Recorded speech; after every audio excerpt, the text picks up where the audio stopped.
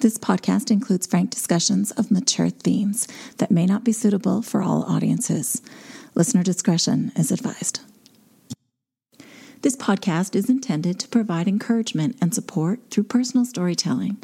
The views expressed are the opinions of the participants and not intended to be medical, legal, clinical, or professional information or advice of any kind. Welcome to the Bubble Hour. Welcome to the Bubble Hour. Welcome to the Bubble Hour. Welcome to the Bubble Hour. Welcome to the Bubble Hour. I own it, I did that, not proud, but that was me. And when I face it, I take back a little dignity, not looking for excuses.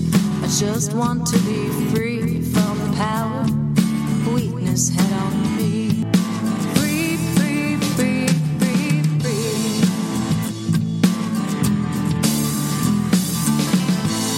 I'm Jean McCarthy, and you're listening to The Bubble Hour. Hello, and welcome to The Bubble Hour Archives, a treasure trove of episodes ranging from 2012 to 2022. I'm recovery advocate and author Jean McCarthy. I joined The Bubble Hour as a host in Season 2. Together with other hosts over the years, Ellie, Lisa, Amanda, and Catherine, we all extend to you our gratitude for listening and a heartfelt wish that this podcast will find a welcome home in your recovery toolkit. The resources mentioned on the show are available at thebubblehour.com, including information on the online support group called the BFB, or Booze Free Brigade, often mentioned on the show.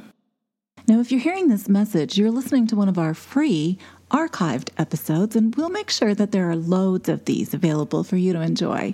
These are partial versions of the original recordings, and if you want to hear more, you can listen to full versions and the entire back catalog ad-free by joining us on Patreon. So just head to patreon.com/thebubblehour to learn more. I'll also put a link in the show notes to make it even easier for you to find that. So, all right then, enjoy the show. Hello, this is Ellie, and welcome to the Bubble Hour, where real women tell real stories of addiction and recovery and offer real hope.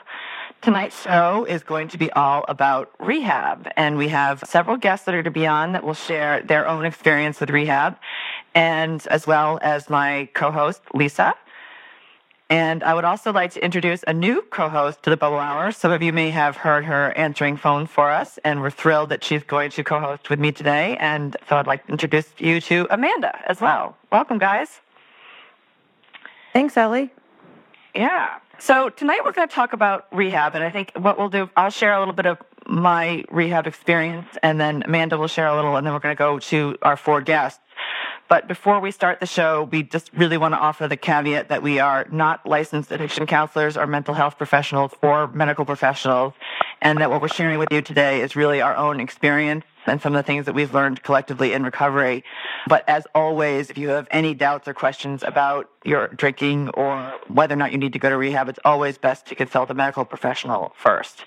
We just thought this would be a helpful discussion because a lot of people hear the word rehab and it sounds like a scary, dirty word. And we know from our collective experiences that it actually can be a place of great healing and certainly helps to save lives. So I will briefly talk about my own rehab experience. I've actually been to several different types of rehabs. At the very end of my drinking, my family staged an intervention, and I very unwillingly agreed to go to an outpatient program. We're going to talk a little bit more about the definitions of these programs in a minute, but an outpatient program is where you go during the day, all day for a couple of weeks, and I really went unwillingly, and it was not something that I was doing for myself. I was doing to get everybody off my back. And so that program was really very unsuccessful for me. And I figured out that they were not testing me for alcohol use and was drinking through that program for the full 10 days that I was in it. And so clearly that did not work for me. And a few weeks after that program completed, my drinking actually got exponentially worse because everybody was monitoring my drinking. And so when I had the chance to sneak off and drink, I would drink more than I should. Or I found that I never knew if I had one drink or four drinks how it was going to affect me. Sometimes I could have many, many drinks and not feel drunk, and sometimes I could have one drink and feel very drunk. So I have since learned that that means that my body wasn't metabolizing alcohol very well, but I didn't know it then. So I was trying to control, quote unquote, my drinking and only had a couple, by my definition. And my husband came home and found me passed out on the floor and shipped me off to an inpatient rehab, which was actually a detox where they take people who need to have a medical professional supervising any withdrawals they may be having from alcohol. And I actually stayed at a detox facility for 10 days. I thought that I was trying really hard when I was at that program. I was taking a lot of notes and sitting in the front row and, sort of kissing up to all the counselors and thought that I was going to, graduate with an A in detox or something. But when I got out of that program, my husband picked me up and he said, is everything good? You all set now? And I said, yep, I'm fine. I have numbers to call and I've got literature to read and I'm all set. So you can go back to work. And he went back to work and I went to the liquor store because I wanted to prove to the world that I could control my drinking once and for all. And that experiment failed miserably. He returned home 6 hours later and found me passed out on the floor with bottles everywhere. And so he turned right around and shipped me right back to the same facility and in disgust and kind of drove off and left me on the doorstep. And at that time, I didn't care really what happened to me because I thought that I was really a liability to my whole family. It would be better off if I just disappeared. So I slunk back into the same facility, and they said, you're lucky because a bed has opened up in our 30-day program. I didn't think I was lucky at all, but I really had nowhere else to go. My husband had said, good luck with your life. We're not going to let you take us down with you. And so I went begrudgingly off to the 30-day program, which ended up saving my life. I was there about 15 days or so before I got clarity to realize that I was really the problem, that my drinking was the root of all my troubles. And when I got out of that program, I was good and scared. I wasn't cocky at all. I realized that left to my own resources that I would drink. So I did what they told me to, and I went to recovery meetings, and I got involved in the recovery community, and that was really the beginning of my real sobriety. And, I stayed there long enough to want it for myself, not just to get people off my back. And so I really have dabbled in almost every different kind of rehab that there is. We thought it might be helpful to provide brief definitions of the terms that we will be using or that you might be hearing tonight. And there are essentially 4 basic ways that people can approach rehab or detox or getting sober with assistance. And the first one is a detox center, and it's typically a shorter stay, maybe 3 to 7 days. As far as I know, it's always inpatient, and it has medical supervision that provides medication to assist in any withdrawal symptoms that you may be having. Typically, it's a facility that you can't leave just because of their own liability and keeping you on medication and supervising your withdrawal.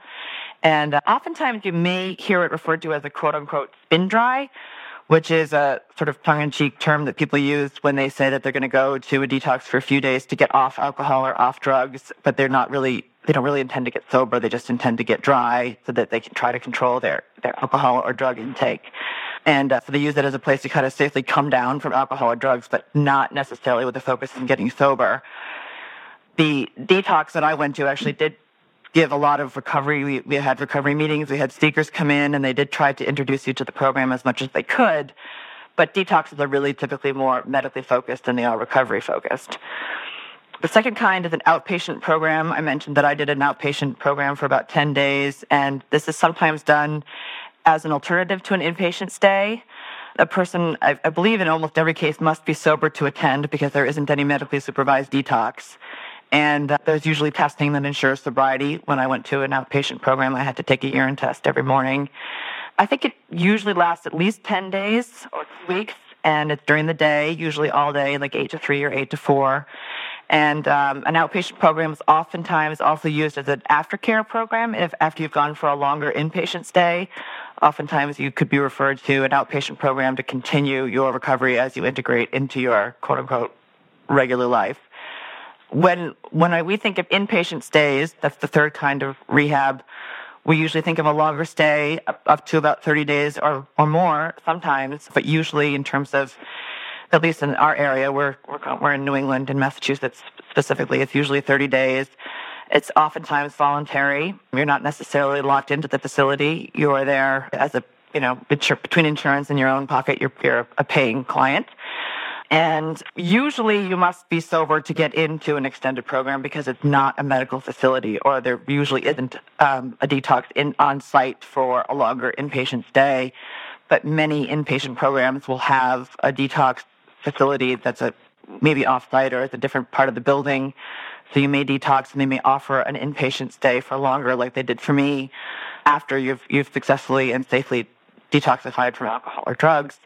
And there's a heavy emphasis on recovery at these longer-term facilities. It's really about taking a time out from your life, focusing on self-care, focusing on recovery, learning more about recovery. And as I mentioned before, for me, it was what I needed to be able to successfully get sober. I had to step away from my life completely, even though my kids were 5 and 3 at the time. It was very hard to do. But without taking that time to focus on myself, I'm not sure I could have been successful. The last thing that we wanted to mention was that if you can't get into an inpatient detox or rehab, or you're not sure if you need one, there is always the possibility of going to a doctor or a medical professional. They are bound by confidentiality, and you can have a medically supervised detox that way, or you could always go to an ER and receive care there. They can't turn you away, and sometimes that's a good entry point to get into or be referred into another detox program, because as we'll talk about later in the show, they can actually be very difficult to get into. And lastly, there's all kinds of court-ordered programs or detoxes or alcohol education courses, but typically these are not voluntary, so we're not going to go into those in great detail. But Amanda has some experience with that. She'll be talking about it in a minute, and she's always here to answer questions, or we can talk a little bit about that if somebody has any questions or comments if they call in. Lastly, we thought it would be helpful to talk about why it's maybe important to consider a detox or rehab or a supervised detox. And the main point really is because withdrawal from alcohol is one of the only kinds of withdrawal that can actually be fatal. I do know that if you're withdrawing from benzos, that can also cause seizures, but the danger really lies in withdrawal from alcohol, where you can have a spike in blood pressure that can cause a stroke or a seizure. And typically, this spike in blood pressure can be asymptomatic. So alcohol withdrawal is highly dangerous. It's not something that a lot of people know about, how dangerous it can be, and that the danger does not end after the first day without alcohol. Actually, the most dangerous period in alcohol withdrawal is on the second and third days. It also doesn't matter how much or how often you drink. Non-daily or binge drinkers are also in danger from alcohol withdrawal. And these are all things that we've learned over the course of the rehab research that I involuntarily did over my drinking career. But it is something to be taken very seriously. And common symptoms of withdrawal, there's several, and it's important to note that any one of these symptoms can signal that you have a physical addiction to alcohol and may need a supervised withdrawal. You don't need to have all of these. Even just one can be indicative of potential danger. And they include sweating, shaking, like tremors in your hands or feet, a rapid heartbeat, panic attacks, thoughts of impending doom or dread, anxiety, depression, insomnia, twitching muscles, auditory hallucinations like ear ringing, visual hallucinations. Those are typically late-stage withdrawal symptoms, the hallucinations, but they definitely can happen at any time. And if you have not had any of these symptoms, it does not mean you do not need supervised detox or rehab. There is no hard and fast rule. Addiction does follow a fairly predictable progression curve, but people travel on this curve at different rates. And there's actually charts that you can find if you Google addiction progression curve. There's a chart that shows how these symptoms progress, and it actually even itemizes it by the different kinds of drugs and alcohol, and it shows how dangerous the alcohol withdrawal can be. And as you mentioned, I hesitate to even talk about some of the symptoms because it's very easy to listen to that list and you may be thinking, I haven't had any of those symptoms. I guess I don't need to be supervised. But you really can't tell. You really can't tell if you're going to have trouble until you're in it. So as we'll talk about in the next section, it's important to be able to approach stopping drinking with the support of a family member or a close friend or somebody who can do this with you.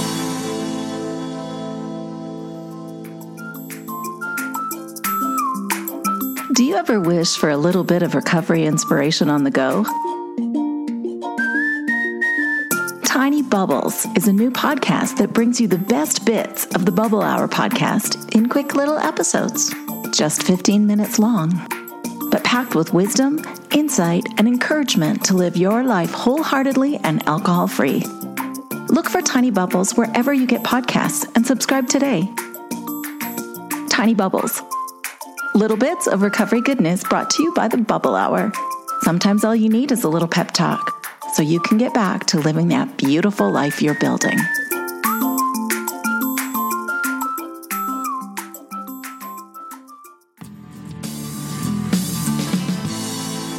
Now we'll talk about if you've made the decision that you would like to go to rehab or detox or stop drinking, and talk a little bit about some of the steps you can take. But as part of that, we're going to turn it over to Amanda, and she could tell her story and then get into a little bit about what it's like to try to get into a rehab or a detox. Go ahead, Amanda. Okay. All right. Well, thank you, Ellie, and thank you so much for asking me to co-host. It's really a privilege to be on here. With my experience, because I was arrested for drunk driving, I actually attended 4 types of rehab facilities. The first 2 were voluntary. I actually had a level of desperation that I checked myself in before the courts could get to me. And so I checked myself into a detox where I stayed for 6 days. And they actually suggested that I stay for an inpatient program for 30 days after, but I was really anxious about getting back to work, so I opted for the intensive outpatient program, which is one of the other ones you talked about. Fortunately, the daily recovery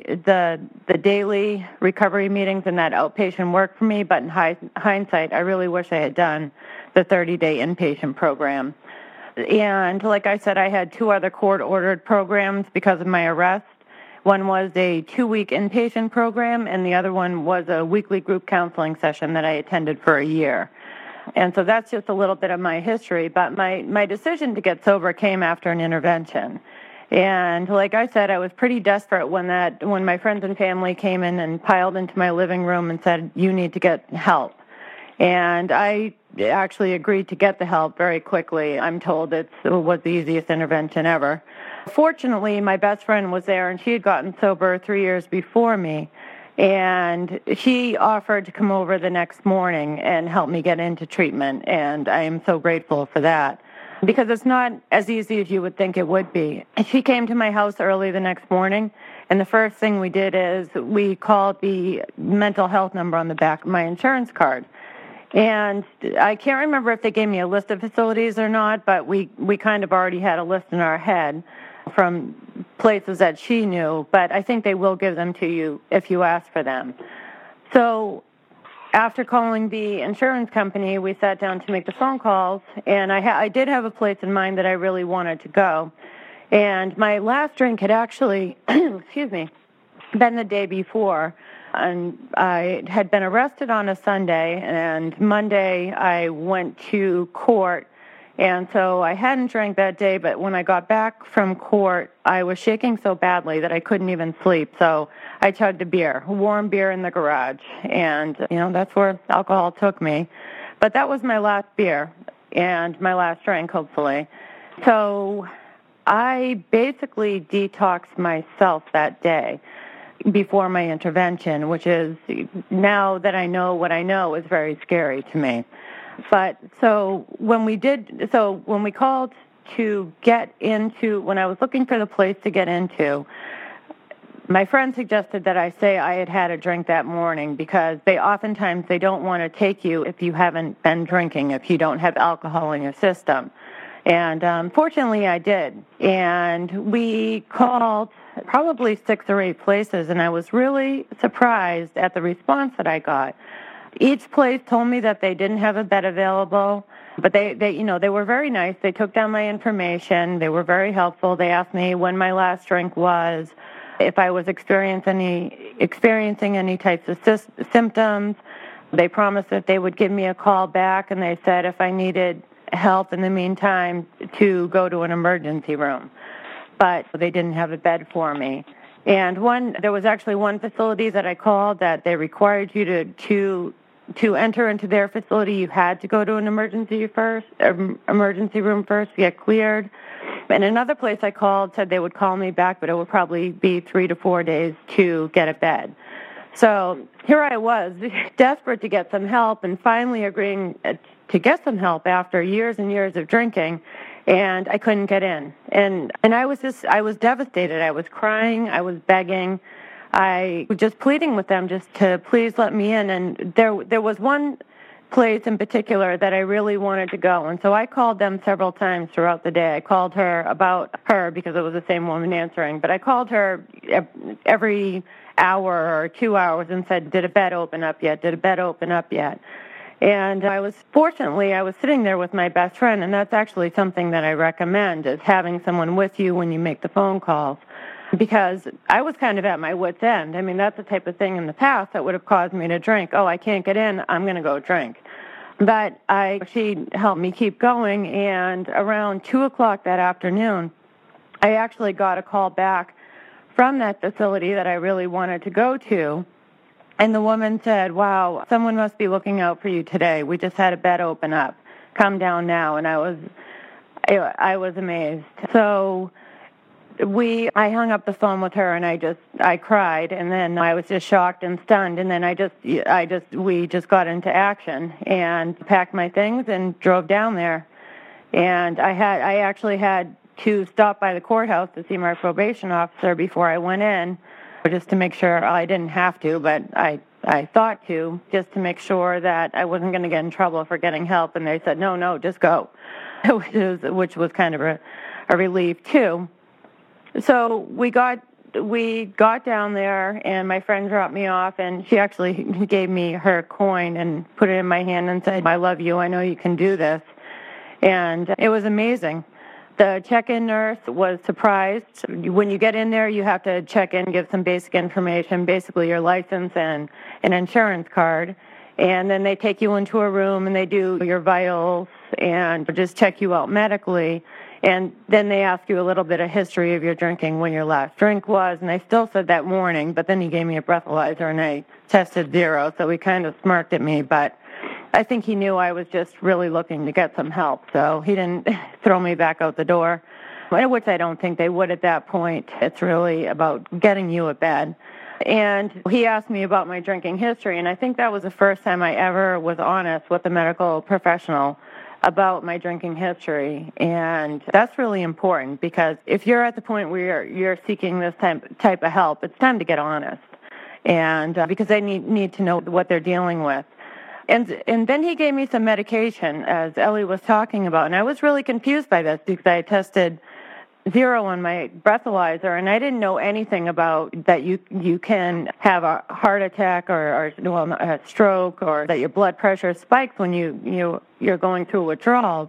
And he explained that to me and said they have to make sure my blood pressure is down and that I don't have a seizure. And he said it's 2 or 3 days before the alcohol is out of your system and you're past that risk factor. That was very surprising to me too. And so I think most places you do stay a minimum of 3 days for that reason. So from there, they brought me to my room, and it was actually nicer than I thought it would be. It was just 2 beds in a room. I had a roommate, but they weren't there at the time. There was a bathroom that was shared with another room, so 4 people sharing one bathroom. And the room was sparse, but it was clean and it was comfortable enough for me. I was just there to get better. And so I dropped my stuff off in my room, and then I had to go right down to a meeting that they were having. They had a meeting around 7 o'clock every evening to wrap up the day, and before they had a recovery group come in. And so I sat down in that meeting. At that point, I was still in shock at what I was even doing, and I think out of nervousness, I just turned to the guy next to me, and I said, "Hi, my name is Amanda." And he shook my hand, and he said, "Hi, I'm Destiny." And I just remember chuckling to myself because I was like, "Oh boy, you sure are." It just really, for me, it was just this. In hindsight, it was a little sign for me. So then the next morning, we had our first group meeting to start, and as I was sitting there waiting for the meeting to begin and all the other residents to come in, I was just crying. And it kind of hit me that I was sitting in a detox facility and I was done with drinking forever. And it was just really overwhelming to me. And one of the counselors there came up to me and gave me a hug and said, "It's okay, honey, you're going to be okay." And she was great to me the whole time that I was there. The meeting started, And we went around and introduced ourselves. And it was funny when it came to me.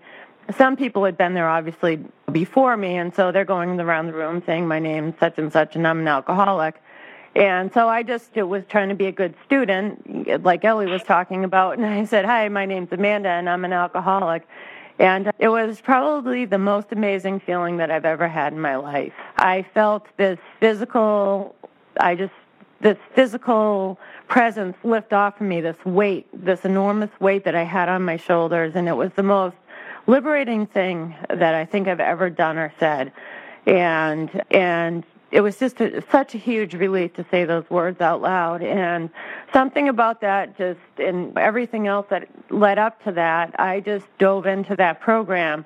Like Ellie said, there's a lot of people that were there. They were just detoxing. They were kind of trying to please someone else, and they weren't taking it seriously. There were people there that were having like what I called rehab romance, and I was like, you guys are crazy. There were young people that were getting in bickering fights with each other. There was all kinds of nonsense that goes on, and that's going to be anywhere that you go, I think, some of that stuff. But then there were also people there just like me that just wanted to get help and just wanted to get better.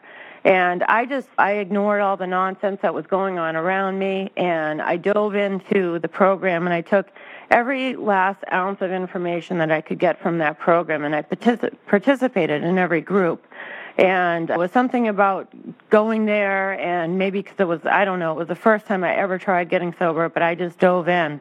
And I'll never forget, like I said, they had recovery meetings come in every night, groups come in and speak to us about their sobriety and their experience, strength, and hope. And my friends group actually went there on a regular basis, and they came to that detox while I was in there. And so she came in and spoke.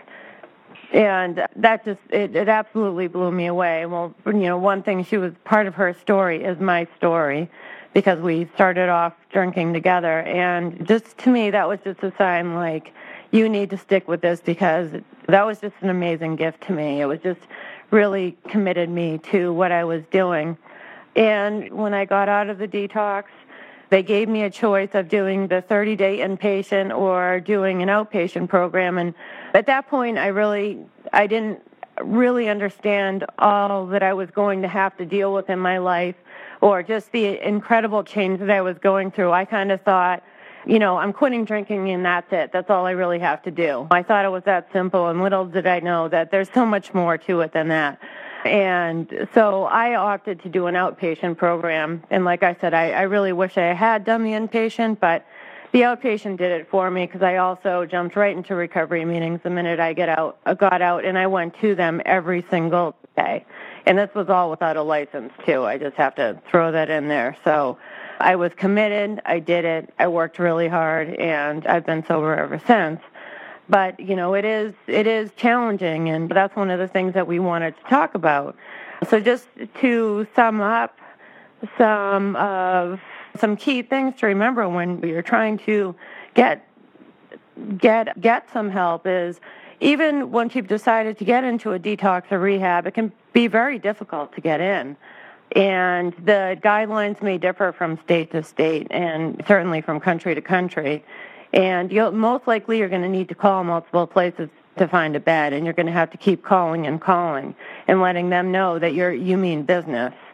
And we definitely recommend making that phone call with a friend or family member, so that they can be there to keep you going, so you don't give up. Because, I can tell you, there was part of me that wanted to give up, but part of me was just, thank God I was so desperate I didn't give up. And the intake process, you're going to have to answer questions honestly for the first time probably ever in your life, and it's so important that you're honest about that.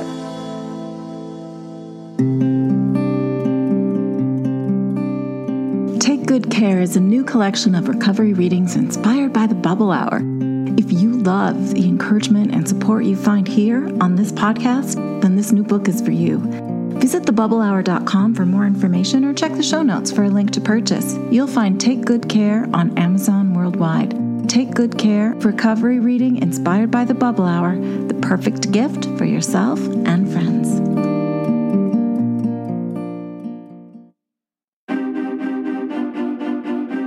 others find the message of recovery we champion on the Bubble Hour. Plus, get access to the entire backlist ad-free by joining us on Patreon. Patron support helps with the ongoing expense of making free versions of the show available, as well as the cost to make new content like our spin-off podcast, Tiny Bubbles. Become a Bubble Hour patron today at patreon.com/thebubblehour and help us help others through stories of strength and hope.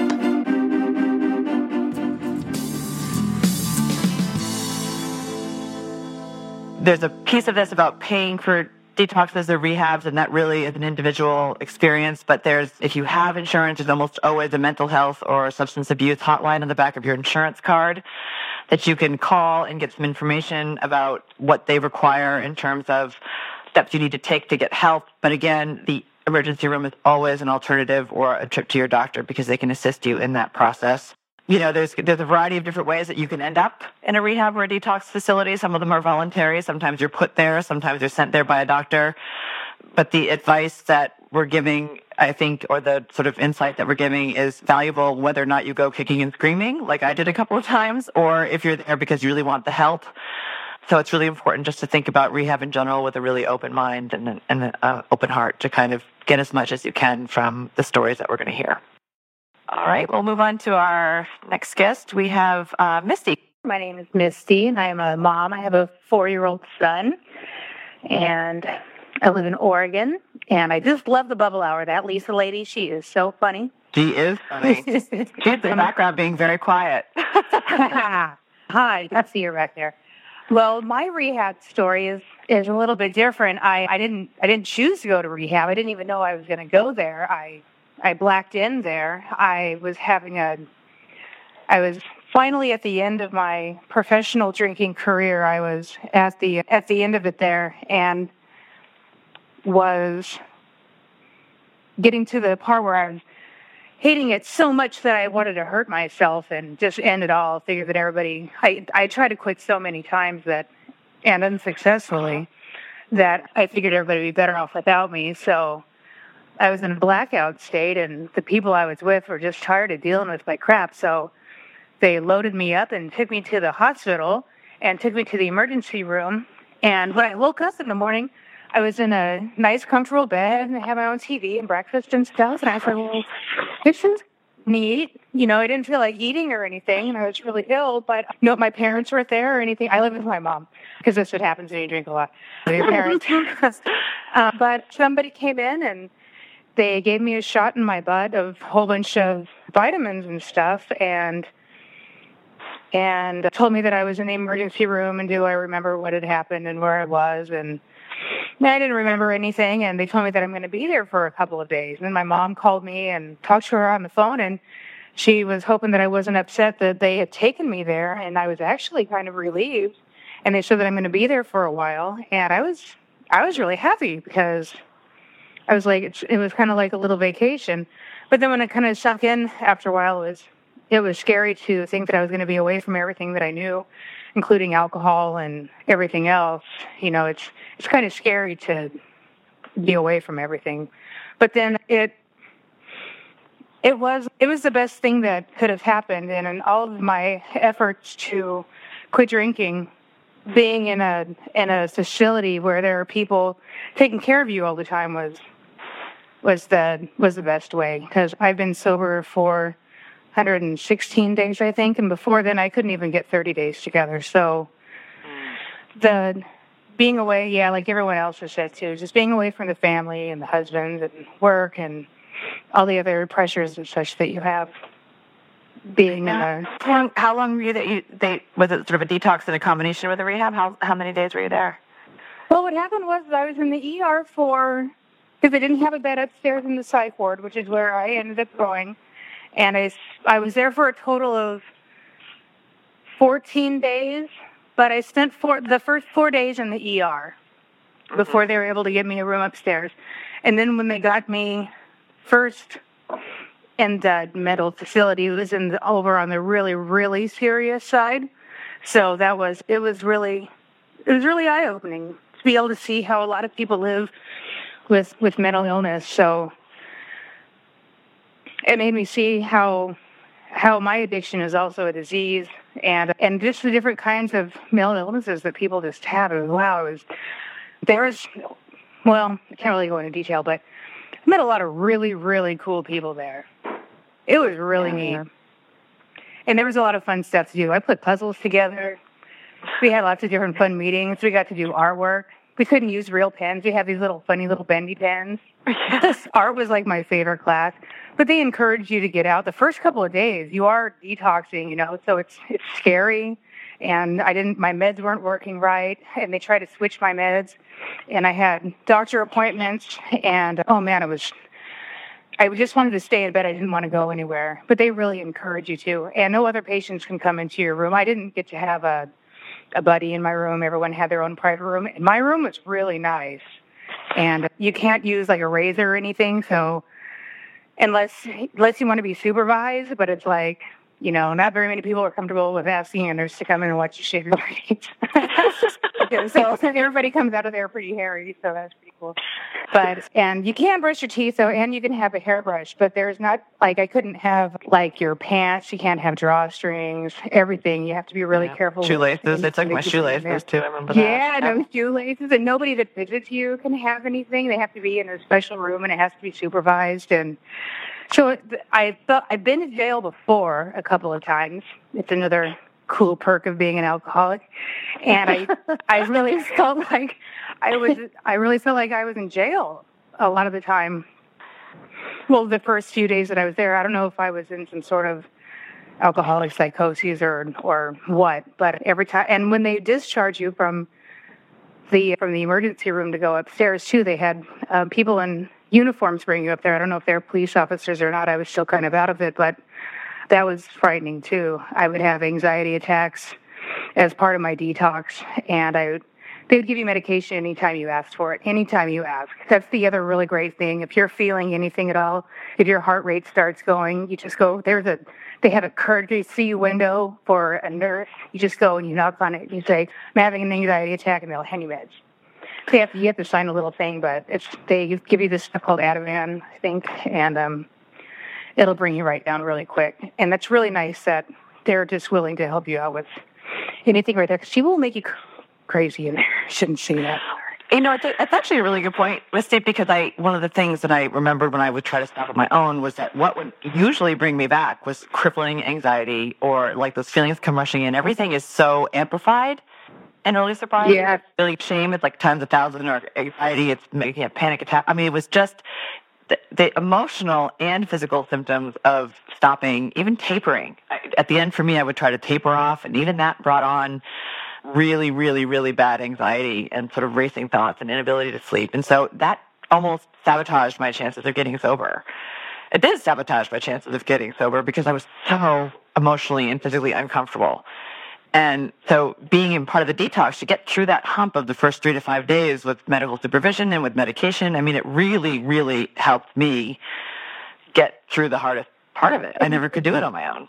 And where I went in particular, I don't know if my experience is different from everyone else's. Hopefully everyone else's was as good as mine.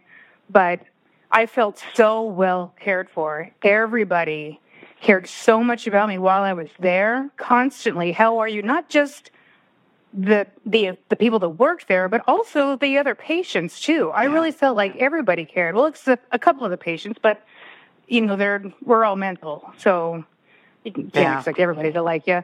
But then even afterwards, my insurance company, they kept calling me, and everyone was following up. My doctor,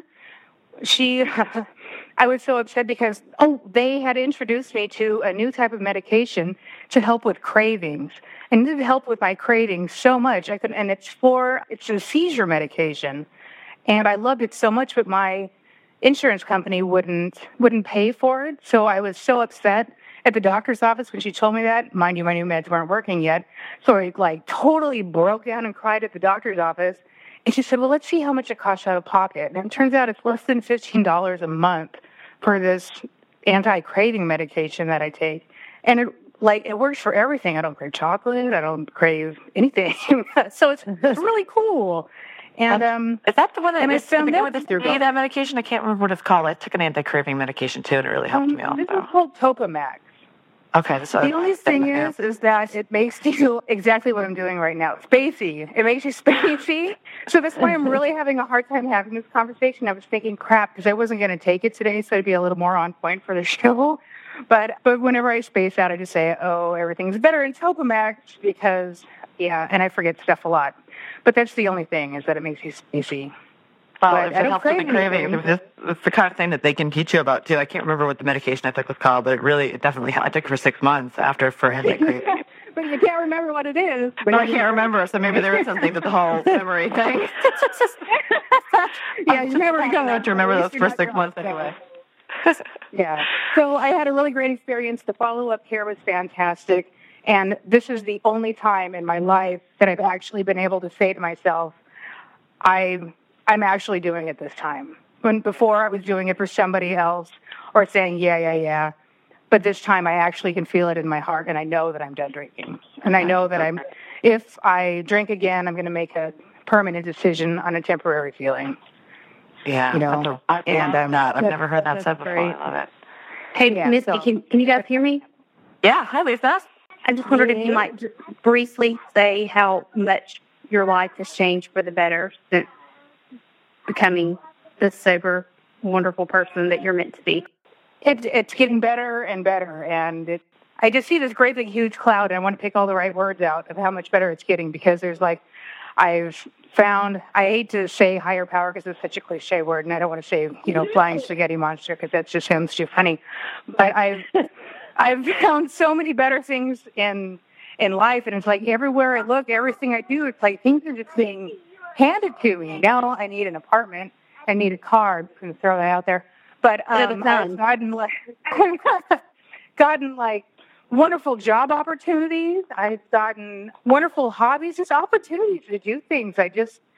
Things that I've always wanted to have. I've seen advertised really, really cheap on Craigslist. And it's like, how are these things just happening? Just really random things are just showing up everywhere. And I don't think it's a coincidence. It's just, right. Well, I'm very proud everything's going my way. And that wouldn't happen if I was drunk. It's only because I'm sober. It's falling on me. Well, I'm very happy for you. All right, we're going to move on to last guest who's been very patient. Lisa H., are you there? I am. Hi, I was sitting here praying nobody could hear me because I was doing laundry, eating soup. I was just good God, tell me that nobody, the rest of the people can't hear me. Normally, I really like to fly off the cuff when I'm sharing stuff. And tonight, I don't know what it is. At the last minute, I got nervous and started jotting down all these notes. I ended up going to treatment after going to, I think what happened was I'd been drinking heavily for years by the time that I made that decision. But I think that what really kind of threw me over the edge at that particular time was that my daughter was leaving for college, and I had raised her mostly as a single mother most of her life. She was the one constant in my life during my crazy disease, and despite all the consequences of my disease, we were incredibly close. Although she was drifting away, she wanted to go away to school. She wanted to get away. She was tired of the insanity that comes from having an alcoholic mother. And so I decided to go see a therapist who I had no idea would have any, expertise in addiction. I was hoping not. I didn't mention the drinking. I just said I'm very upset and depressed and distraught. My daughter's leaving for college, and I'm having a meltdown. This is just not good. And she said, well, do you drink? And I thought, well, that's random. And I said, well, yeah, because I try to be honest but lie at the same time. It's the sickest thing. You know what I mean? It's that half-truth. Sure, I drink. And they're like, well, how much? And I just got real honest for some reason. I don't know why. It was like the jig was up. And I said, well, I drink about a bottle of wine every night. And she said, okay. And she just said, so you're an alcoholic and you're killing yourself slowly. And, a lot of people would have said, well, screw you, and gotten up and left and what have you. And I don't know what it was, but I was ready to surrender at that moment. For someone to know what was really happening was such a relief. We chatted, and by the end of the week, I had decided I was going into treatment, and I had no idea it was so hard to get into treatment. I got in pretty easily. Now, this is back in 2003, so I'm sure things have changed. When I was talking to the admissions woman, she asked me, how much I drank and so on and so forth. With outpatient, I forgot to even mention, I'm 40. I have 3 children, one who's grown and flown the nest, and the other, I've got 2 young boys, and I'm married to a great guy for 10 years. anyway, so long story short, I got into the treatment center inpatient because I just told them I don't trust myself being able to come and go and not drink. That's where I was. I drank every day. I drank for no reason. And it was killing me. And I just knew that I could not cut it. My insurance approved 28 days, and I went in, and I remember the first night I was in there, it was this feeling of, this is what it's come to. It was this very dramatic meltdown. I went and I sat outside, and I lit a cigarette on this bench, and I just collapsed. I started crying and just sobbing by myself, and this woman came over. She was another patient. She put her arms around me. She didn't say anything, actually. She just held me. It was so profound for me because that was the first connection that I had with another alcoholic in years and years and years, who was trying to do the same thing that I was trying to do, who had been where I had been. And, I didn't know her story. I just knew that she understood why I felt like I was just at the end of the road. Even though I was sober when I went in, they put me in detox for a couple of days just to monitor things because I actually didn't do too well. Even though I came in sober, that evening and the next day I was very shaky. I was very, crazy. And so they had nurses constantly, taking my vitals and checking my hands for tremors, and the anxiety was just through the roof. I was crazy. I had so much going on in my mind. How am I never going to drink again? And all this, what am I doing? Oh my God, people are going to know. And it was just all this mess. I left there feeling really confident that I was going to do this deal and follow all the instructions. And that's why I kind of bristle sometimes when people say treatment doesn't work. It would have worked if I had worked it. It was a wonderful treatment program. Everybody on the staff, for the most part, were in recovery, and they could relate. I had a nurse that would be up any hour of the night if I got up and I couldn't sleep, and I could just sit and cry. She was peaceful and calm. And I just kept telling her, that's what I want. I just want to be like you. I want to feel like you're feeling. Right. I relapsed after 78 days, and it was completely secret. And after a few more days, I told my husband one night, as we went on our first date, he didn't know what to expect. When I struggled in sobriety, he would say, if you drank, I would understand. Yeah. And I would say, you can't say that stuff to me. I love treatment. Like every step of the way, there was someone saying, this is okay. This is normal. You're okay. You're in the right place. Everybody I dealt with, my counselor was sober. She was amazing. And the whole aftercare thing was so key. If I had followed all that and just kept doing what I did, I would have stayed sober probably. In the process, I went through some things for the next 4 years after I convinced my husband that I had been horribly misdiagnosed at the hospital. That we had all overreacted. Okay, I had overreacted, and I wasn't an alcoholic. I was just going through a rough time. My daughter had just left home for college. I was losing my mind. That everything would be okay, and I would just drink responsibly. And he said, well, okay. And everything fell back into place, and everybody knew what their roles in the family were. My daughter was not happy. She didn't believe a word I said. She just was like, great, she's drinking again. And she continued to pull away. And so it was 4 more dark years of hiding my drinking. I went back to that treatment center, and I went to a meeting, and I was a wreck. And those people picked me up in pieces and helped me slowly just, put myself back together. I have never been so accepted and so loved and so cared for. If I can manage not to drink until February 20th, I'll have 5 years sober. And that's, for me, that is a miracle for someone who cannot get through 24 hours without a drink in the beginning. It is, every single piece of your journey is a piece of your journey. And even though the rehab didn't take immediately after your 78 days or what have you, it doesn't actually end up mattering. What matters is that you come back when you're ready, and you had a resource, and the things that you learned were absorbed into your, metabolized them somehow, even if you didn't realize it. And instead of thinking, well, I failed and I'm a hopeless cause, it's never too late to try again. It's never too late to put your hand up and get help. And I had to get beat up several times before I finally realized that I didn't have to live this way. Sure. Thanks for letting me come on. I really appreciate your time. Thank you, Lisa. Thank you, Lisa. For just what you're saying that, and some of my own experiences, that when we stop drinking, we put away the booze, we can see the magic that's there all around us, and it's really an amazing feeling.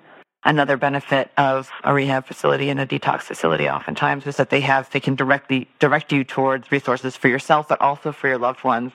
When I was at my month-long stay, they actually had weekly counseling that was offered to my husband and me, and that was very helpful. And they also had family visits once a week. Nobody from my family would come for the first week or maybe two, but then eventually it was very helpful to have them come and understand more about alcoholism. So I wanted to mention that as part of our checklist as well. One thing that struck me too is the transition in when you enter a detox even, but especially a rehab facility. There's a lot of constant attention, and it's so important that you have a transition plan when you get out so that you can try to maintain your sobriety, because you go from being cared for and loved for by, like Lisa was just saying, with other patients in there, and continuing that type of self-care when you get out is so important to me, or it was for me.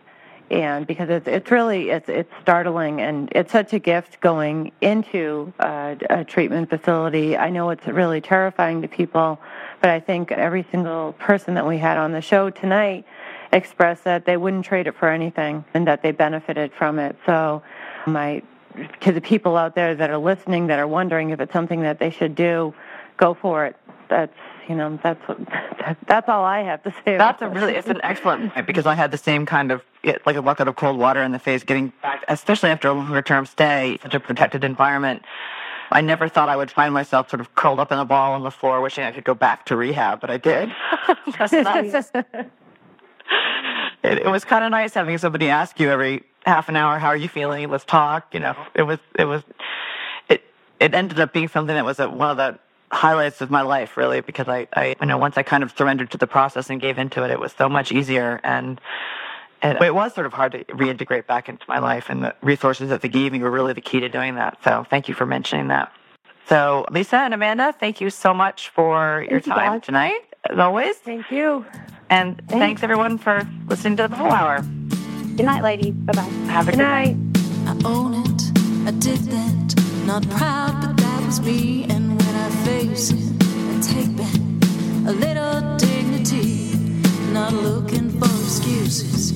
I just want to be free from the power weakness had on me. In a dark corner is where shame likes to hide. Oh, you think you're strong just 'cause you keep it all inside. It just stays and wait there to rob you of your pride. Turn the light on, you can shine.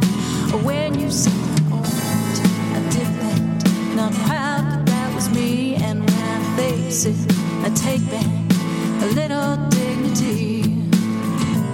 I'm not looking for excuses, I just want to be free from the power weakness had on me.